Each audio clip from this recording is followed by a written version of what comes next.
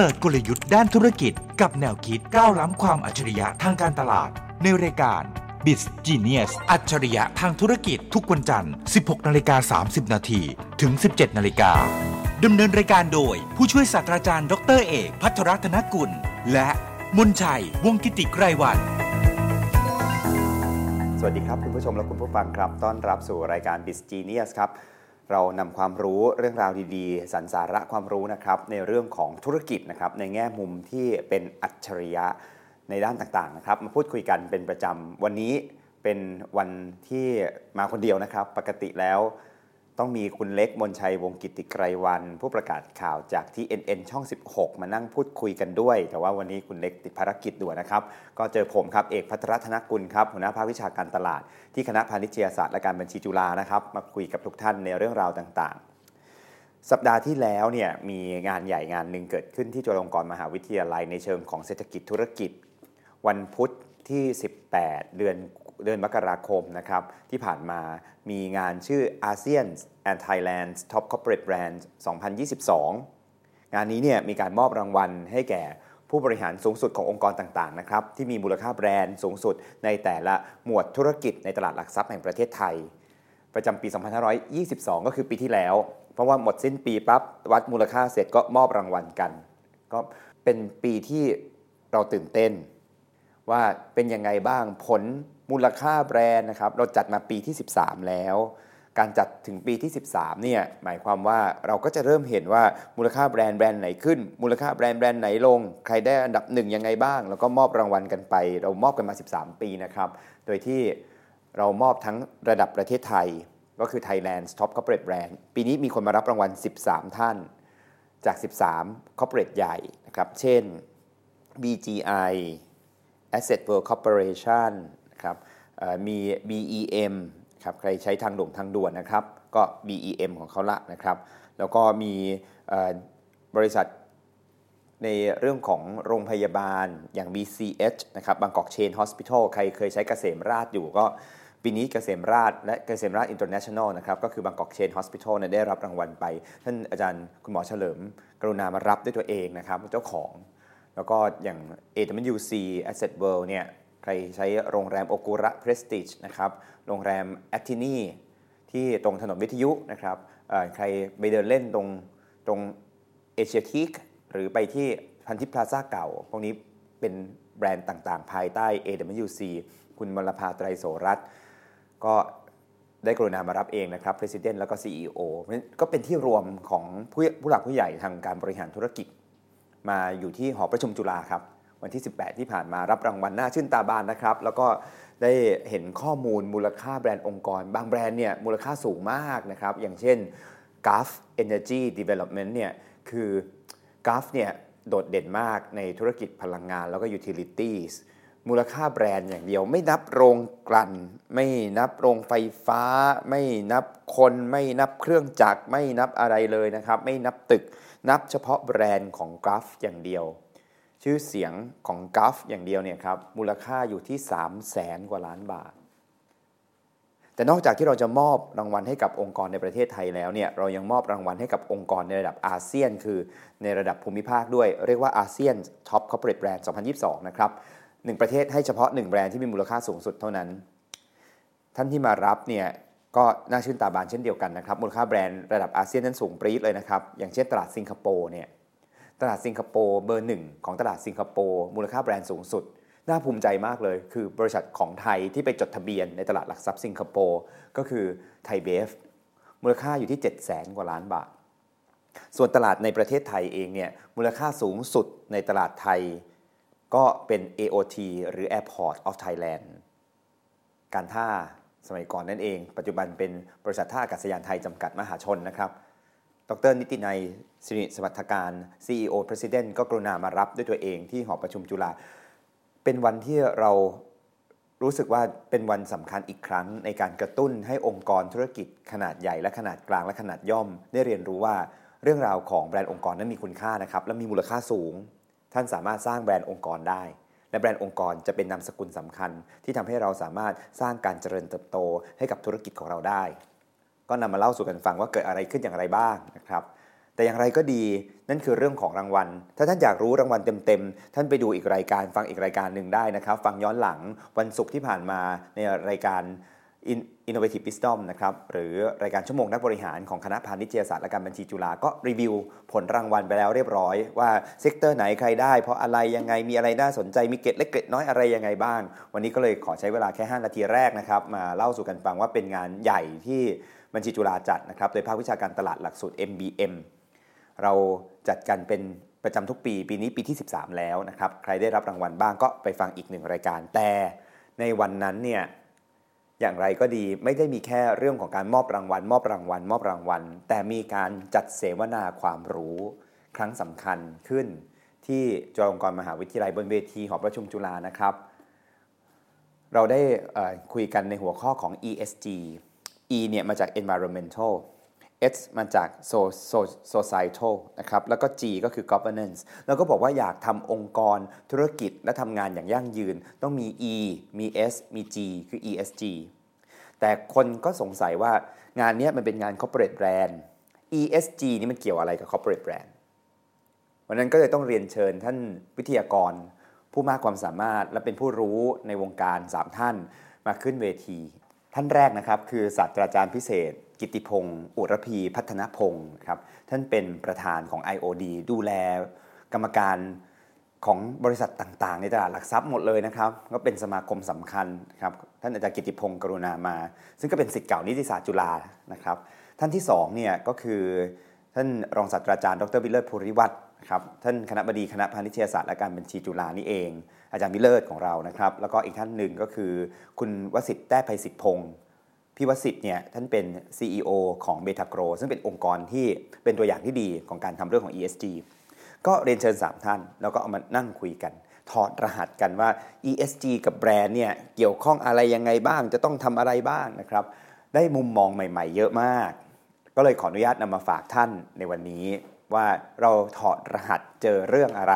ในเรื่องของการทำ ESG กับเรื่องของแบรนด์บ้างคำแรกที่ผมถอดรหัสแล้วผมเจอทุกท่านพูดคล้ายคลึงกันก็คือว่าเริ่มต้นก่อนให้เริ่มต้นด้วยความเพียวก็คือความจริงนะครับคือหลายองค์กรเนี่ยมันมีคำศัพท์ใหม่อาจารย์กิตติพงศ์พูดบนเวทีชัดเจนมากว่ามันมีประเด็นเรื่องของ green washing wash ที่แปลว่าซักล้างนี่นะครับคือทำอะไรไม่ดีมาก็ตามทำเพื่อสิ่งแวดล้อมแล้วฉันเอาเงินไปดูแลรักษาสิ่งแวดล้อมแต่จริงๆเนี่ยในโรงงานเนี่ยโอ้โหใช้แรงงานหนักไม่แฟร์กับคนทำงานกิจกรรมไม่ค่อยดีนะครับในชุมชนไม่เคยไปดูแลเขาปล่อยน้ำเสียออกมาแต่เอาเงินไปบริจาคเพื่อสิ่งแวดล้อมอันนี้อย่างเงี้ยคือแล้วก็โปรโมทเรื่องของการบริจาคเพื่อสิ่งแวดล้อมเยอะหน่อยจะได้กลบๆไปเราเรียกว่า green washing นะครับเรื่องอย่างนี้ทำไม่ได้เบื้องต้นก่อนคือในเรื่องของ ESG คือ environmental societal และ governance ต้องเกิดขึ้นจริงจากภายในขณะไหนแล้วก็คุยกันไปคุยกันมาพบว่าความจริงที่เกิดขึ้นข้างในนั้นเนี่ยต้องในระดับพฤติกรรมแล้วก็ DNA ของคนที่อยู่ข้างในถ้าอยากจะทำดีเพื่อคนอื่นโปรโมทข้างนอกหน้าตาสวยๆแคมเปญสวยๆโปสเตอร์สวยๆการใช้สโลแกนสวยๆไม่พอคนในเองต้องมีความรู้สึกต้องมีจิตวิญญาณต้องมีวัฒนธรรมในเรื่องราวเหล่านี้ด้วยต้องมองเห็นว่าอะไรไม่ควรทำและต้องเลิกทำอะไรทำร้ายสิ่งแวดล้อมกิจกรรมนี้ได้ประโยชน์กับบริษัทมากแต่ว่ามันทำร้ายสังคมเยอะเลยนะจะต้องไม่ทำมันต้องเริ่มจากอย่างนี้ก่อนงั้นคำว่าเพียวคือความเป็นจริงที่เกิดขึ้นจะกลายเป็นคำหลักที่เราพูดกันนะครับบนเวทีเยอะมากก็คือความจริงต้องเป็นจริงต้องใช่จริงๆต้องเป็นตัวจริงต้องทำกิจกรรมจริงๆต้องมีเรื่องราวจริงๆจากข้างในต้องเป็น DNA จริงๆต้องมีจิตวิญญาณจริงๆครับจึงจะทำ ESG เพื่อแบรนด์ได้ดีคุยไปคุยมาเนี่ยทางฝั่งของพี่วสิทธิ์เองก็มี P ตัวที่2ที่น่าสนใจคือ P ตัวแรกคือเพียวนะครับ P ตัวที่2ที่น่าสนใจเนี่ยคือ purpose คือต้องคิดอยู่เสมอในองค์กรว่าเรามีเหตุผลหรือวัตถุประสงค์ใดหรือมีอะไรที่ทำให้เราควรอยู่ในสังคมนี้บางบริษัทยกตัวอย่างเช่นในประเทศจีนเนี่ยมีแพลตฟอร์มหนึ่งซึ่งสมัยก่อนเป็นบริษัทประกันนะครับ ชื่อผิงอันเนี่ยหลายคนได้ยินว่าอ๋อก็ทำเรื่องของเทเลเมดิซินดูแลผู้ป่วยคนอยู่ในชุมชนเข้าไปอยู่ในคอมพิวเตอร์อยู่ในมือถือแล้วก็ดูแลมีขนาดเครือข่ายของการดูแลผู้ป่วยใหญ่ที่สุดในโลกนะครับเริ่มต้นจากประเทศจีนเนี่ยจริงๆเป็นบริษัททำประกันอันดับ10กว่าของประเทศจีนน่ะจะในปี2000ต้น2008 2007 2008นี่จะเจ๊งมารออยู่แล้วนะครับสุดท้ายพัฒนาตัวเองขึ้นกลายเป็นแพลตฟอร์มแล้วทำให้คนซึ่งอยู่ใน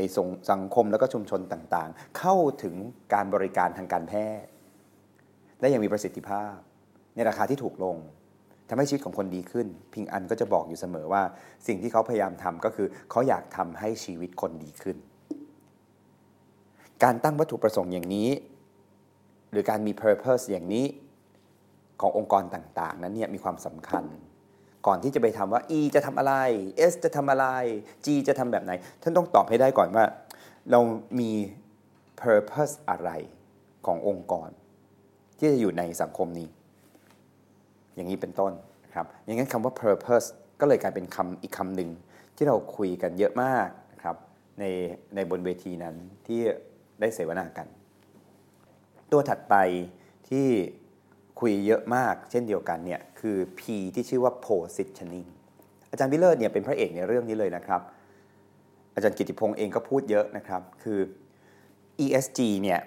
คือไม่ต้องถามแล้วว่าต้องทำไหมมันเหมือนร้านอาหารนะว่าต้องอร่อยไหมคือจะทำร้านอาหารทั้งทีถาม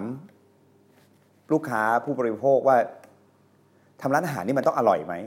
คือคำถามอย่างนี้ไม่ควรถามอร่อยเนี่ยไม่ควรเป็นของโปรโมทออกไปเยอะด้วยซ้ำเพราะอร่อยเป็นเรื่องปกติที่ควรจะมีในธุรกิจร้านอาหารครับดังนั้นเนี่ย ESG ก็เช่นเดียวกันถามว่าต้องมีความดีต่อสิ่งแวดล้อมสังคมและต้องมีความโปร่งใสเป็นธรรมใช่หรือไม่คำตอบคือใช่แล้วก็ไม่ต้องใช้แค่ ESG สิเพราะถ้า ESG เนี่ยมันเหมือนร้านอาหารต้องอร่อยมันต้องอร่อยและบวกและจุดคือต้องบวกอะไรเข้าไปอีกคำถามคืออาจารย์วิเลิศก็บอกว่าเนี่ยคือการวาง positioning คำถามคือทำ ESG เฉยๆไม่พอใช่ไหมคำตอบคือใช่ครับไม่พอครับไม่ใช่มาบอกให้ทำ ESG ครับสิ่งที่เราควรจะบอกคือ ESG มันต้องทำอยู่แล้วแต่จะต้องบวกอะไรเพื่อสร้างความโดดเด่นให้งาน ESG ของเราไม่งั้นเราจะได้ทำดีโดยที่มันละลายหายไปเหมือนตำน้ำพริกละลายแม่น้ำถ้าอาจารย์กิติพงษ์เนี่ยพูดประเด็นนี้เลยว่า ESG เนี่ยไม่ต้องรอทำคือ now คือต้องทำเลยดังนั้นเนี่ยมันต่อเชื่อมกันคือ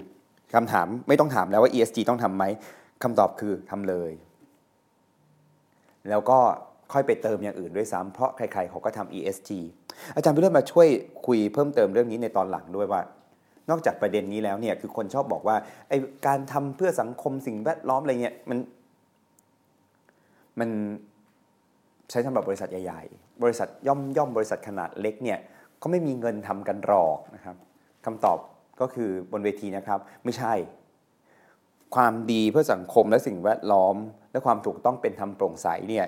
อย่าว่าแต่แค่องค์กรขนาดย่อมเลยคน1คนยังควรทำเลยคน1คนยังควรทำเลยทำมากทำน้อยท่านจะดูแลสังคมท่านเป็นบริษัทไม่ใหญ่ท่านก็ดูแลหมู่บ้านท่านก็ได้อาจารย์วิเลิศว่าบริษัทท่านขนาดกลางดูแลไม่ต้องดูแลทั้งหมดในสังคมในประเทศนี้แต่ท่านดูแลที่ตำบลหมู่บ้านของท่านก็ได้ดูแลแอเรียรอบๆของท่านก็ได้ว่ามีชุมชนไหนอะไรยังไงที่เขาขาดแคลนจะช่วยเหลือกันยังไงทำอะไรได้บ้างหรือสินค้าที่ท่านทำมันจะต้องไม่ปล่อยน้ำเสียจะไม่ทำลายสิ่งแวดล้อมใช่หรือไม่พวกนี้เกิดขึ้นนะครับเพราะฉะนั้นเนี่ยประเด็นในเรื่องของการที่ดูแลสังคมเนี่ยมันเป็นแค่เบสิกที่ต้องมีเท่านั้นการวาง positioning จึงสำคัญมากอันนั้นประเด็นที่3ประเด็นถัดไปเนี่ยครับเราคุยกันหลายเรื่องแต่ผมคิดว่าผมจับประเด็นหนึ่งได้แล้วก็คิดว่าน่าสนใจต้องแชร์ให้ท่านฟังตรงกับสิ่งที่สมาคมการตลาดแห่งประเทศไทยทำโพลไว้กับ CMO ทั่วประเทศในหลายเดือนก่อนคือ E environmental S societal G governance ตัวไหนที่ต้องโฟกัสก่อนอาจารย์กิติพงศ์บอกว่าบริษัทจำนวนมากเนี่ยสนใจ E เยอะมากคืออยากทำ environment อยากทำ environment อยากทำ zero carbon credit เป็น0 carbon footprint เป็น0อะไรก็ตาม คาร์บอนเครดิตไม่เป็นศูนย์นะครับแต่คาร์บอนฟุตปรินท์เนี่ยต้องเป็นศูนย์ดีขึ้นคาร์บอนดีขึ้นครับปล่อยอิมิชชั่นน้อยลงอารมณ์ประมาณอย่างเงี้ยก็จะคุยน้ำเสียต้องไม่ทิ้งนะครับกลิ่นต้องไม่เหม็นแต่บางทีมัวสนใจ E เยอะเนี่ยลืม S คือลืมสังคมสมาคมการตลาดแห่งประเทศไทยเอา ESG ประมาณนี้ไปทำให้ในมุมมองอีกหนึ่งมิติคือไอ้3 P อะครับ P people P profit P planet people เนี่ยก็เป็นเรื่องของโซเชียลก็คือ S profit ก็คือ G planet ก็คือ E environment เอามาโบทกันว่า P ตัวไหนสำคัญสุดปรากฏว่าสมาคมการตลาดตอบคำเดียวกันเลยกับท่านอาจารย์กิติพงศ์นะครับคือ P people ก็คือ society สำคัญสุดดูแลคนดูแลสังคมให้เสร็จเรียบร้อยก่อน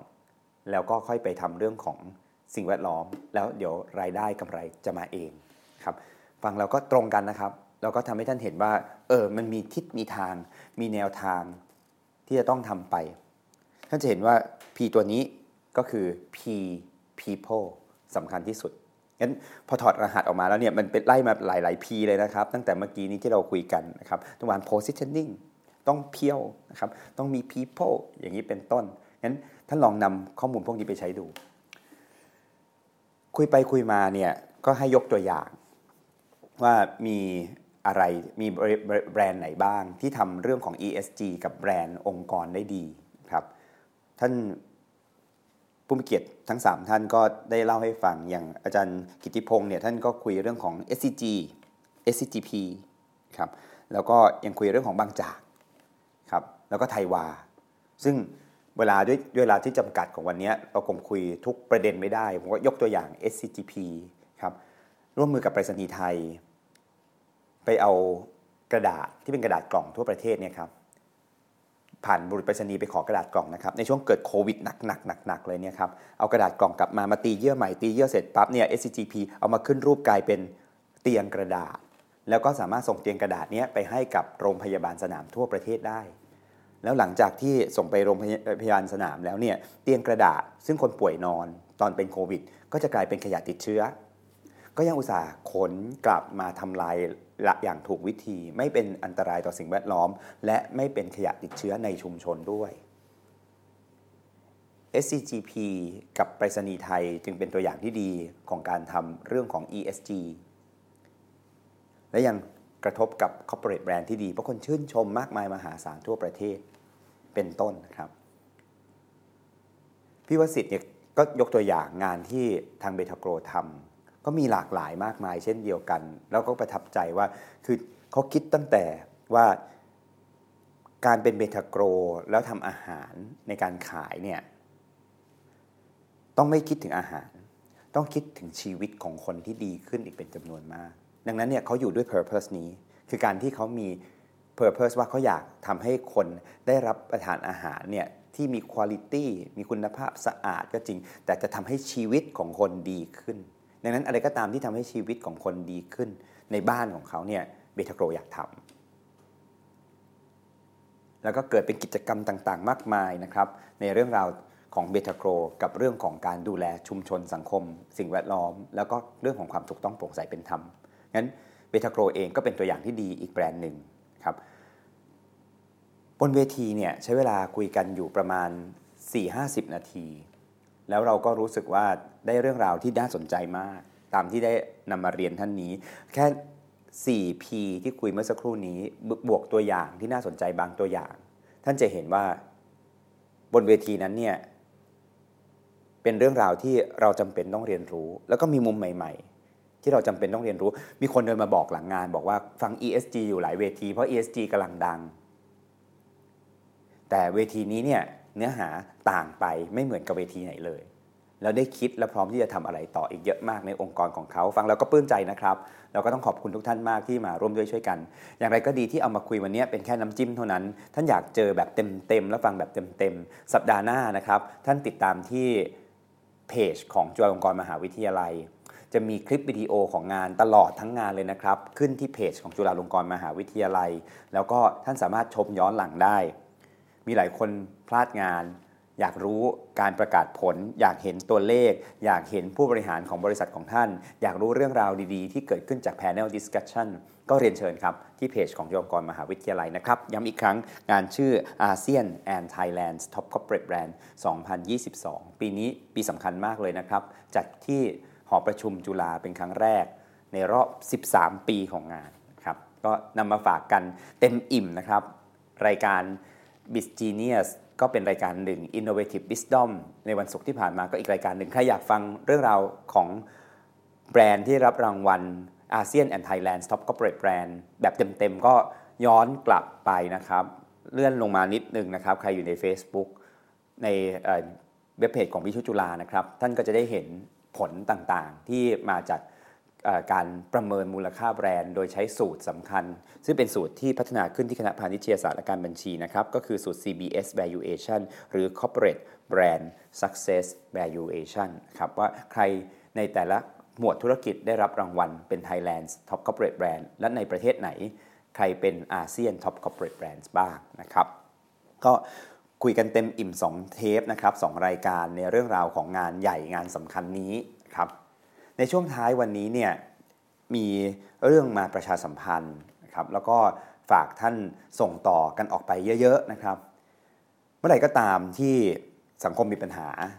จุฬาจะมีคำตอบและคำตอบของจุฬาที่พูดแต่ละครั้งดังและโดดเด่นเวลาที่มีเรื่องราวดีๆเกิดขึ้นในจุฬาเราจะเอาไปจัดในรายการสำคัญรายการหนึ่งนะครับก็คือรายการจุฬาThe Impact คืองานอะไรของจุฬาที่ Impact สูงๆเพื่อสังคมเนี่ยครับเราจะเอามานำเสนอไลฟ์บนออนไลน์บน Facebook จุฬาตอนนี้เนี่ยถ้าท่านเลื่อนลงไปเรื่อยๆสัปดาห์ที่แล้วท่านจะเห็นว่าคือวันพุธเนี่ยมีงาน ASEAN and Thailand's Top Corporate Brand นะครับวันพฤหัสติดกันเลยตอนเช้าเนี่ยมีการแถลงข่าวพูดคุยเสวนาวิชาการในเรื่องของแอปพลิเคชันใหม่ที่พัฒนาขึ้นโดยคณะแพทยศาสตร์จุฬาร่วมกับคณะวิทยาศาสตร์จุฬานักวิจัย2ที่รวมกันมี UCL University College London ประเทศอังกฤษ Academy of Engineering นะครับซึ่งอยู่ที่ประเทศอังกฤษเข้ามาร่วมด้วยช่วยกัน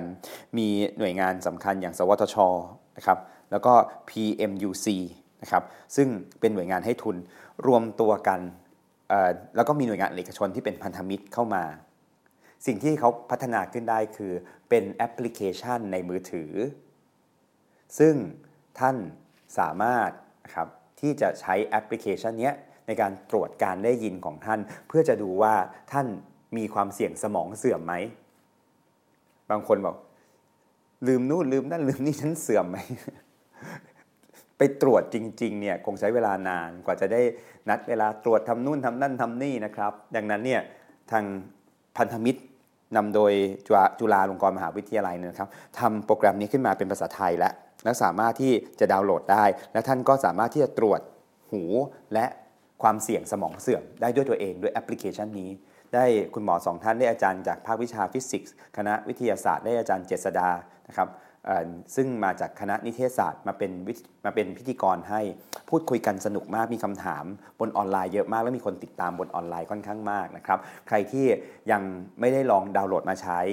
หรือใครก็ตามที่ได้ยินข่าววันนี้อยากดาวน์โหลดไปใช้ท่านเข้าไปที่เว็บไซต์ของคณะแพทยศาสตร์จุฬาหรือเข้าไปที่เพจของจุฬาลงกรณ์มหาวิทยาลัยก็ได้ไปติดตามนะครับแล้วก็ไปดาวน์โหลดมาลองใช้กันดูเผื่อว่าจะได้ป้องกันปัญหาที่เกิดขึ้นกับสุขภาพร่างกายของท่านได้แต่เนิ่นๆครับนำเรื่องราวดีๆมาฝากนะครับจากจุฬาลงกรณ์มหาวิทยาลัยและจากหลักสูตร MBM คณะพาณิชยศาสตร์และการบัญชีภาควิชาการตลาดที่จุฬาลงกรณ์มหาวิทยาลัยเช่นกันวันนี้เนี่ยหวังว่าผลที่เกิดขึ้นกับเรื่องราวที่เกิดขึ้นที่เราคุยกันในรายการ Biz Genius วันนี้จะทำให้เกิดรอยยิ้มกับท่านว่ามีเรื่องดีๆเกิดขึ้นในมหาวิทยาลัยที่ส่งต่อไปให้เกิด Impact มากมายนะครับที่เป็นผลดีต่อสังคมไทยของเราก็นำมาฝากท่านประมาณนี้ครับวันนี้เวลาหมดลงแล้วครับผมเอกภัทรธนกุลจากภาควิชาการตลาดที่คณะพาณิชยศาสตร์และการบัญชีจุฬาลงกรณ์มหาวิทยาลัยลาคุณผู้ฟังและคุณผู้ชมไปก่อนนะครับสัปดาห์หน้ากลับมาพบกับคุณเล็กมนชัยวงศ์กิติไกรวรรณและผมเหมือนเดิมครับในรายการของเรา Biz Genius ครับลาคุณผู้ฟังและคุณผู้ชมนะครับสวัสดีครับเปิดกลยุทธ์ด้านธุรกิจกับแนวคิดก้าวล้ำความอัจฉริยะทางการตลาดในรายการBiz Genius อัจฉริยะทางธุรกิจทุกวันจันทร์ 16:30 น. ถึง 17:00 น. ดำเนินรายการโดยผู้ช่วยศาสตราจารย์ดร.เอกภัทรรัตนกุลและมนชัยวงศ์กิติไกรวรรณ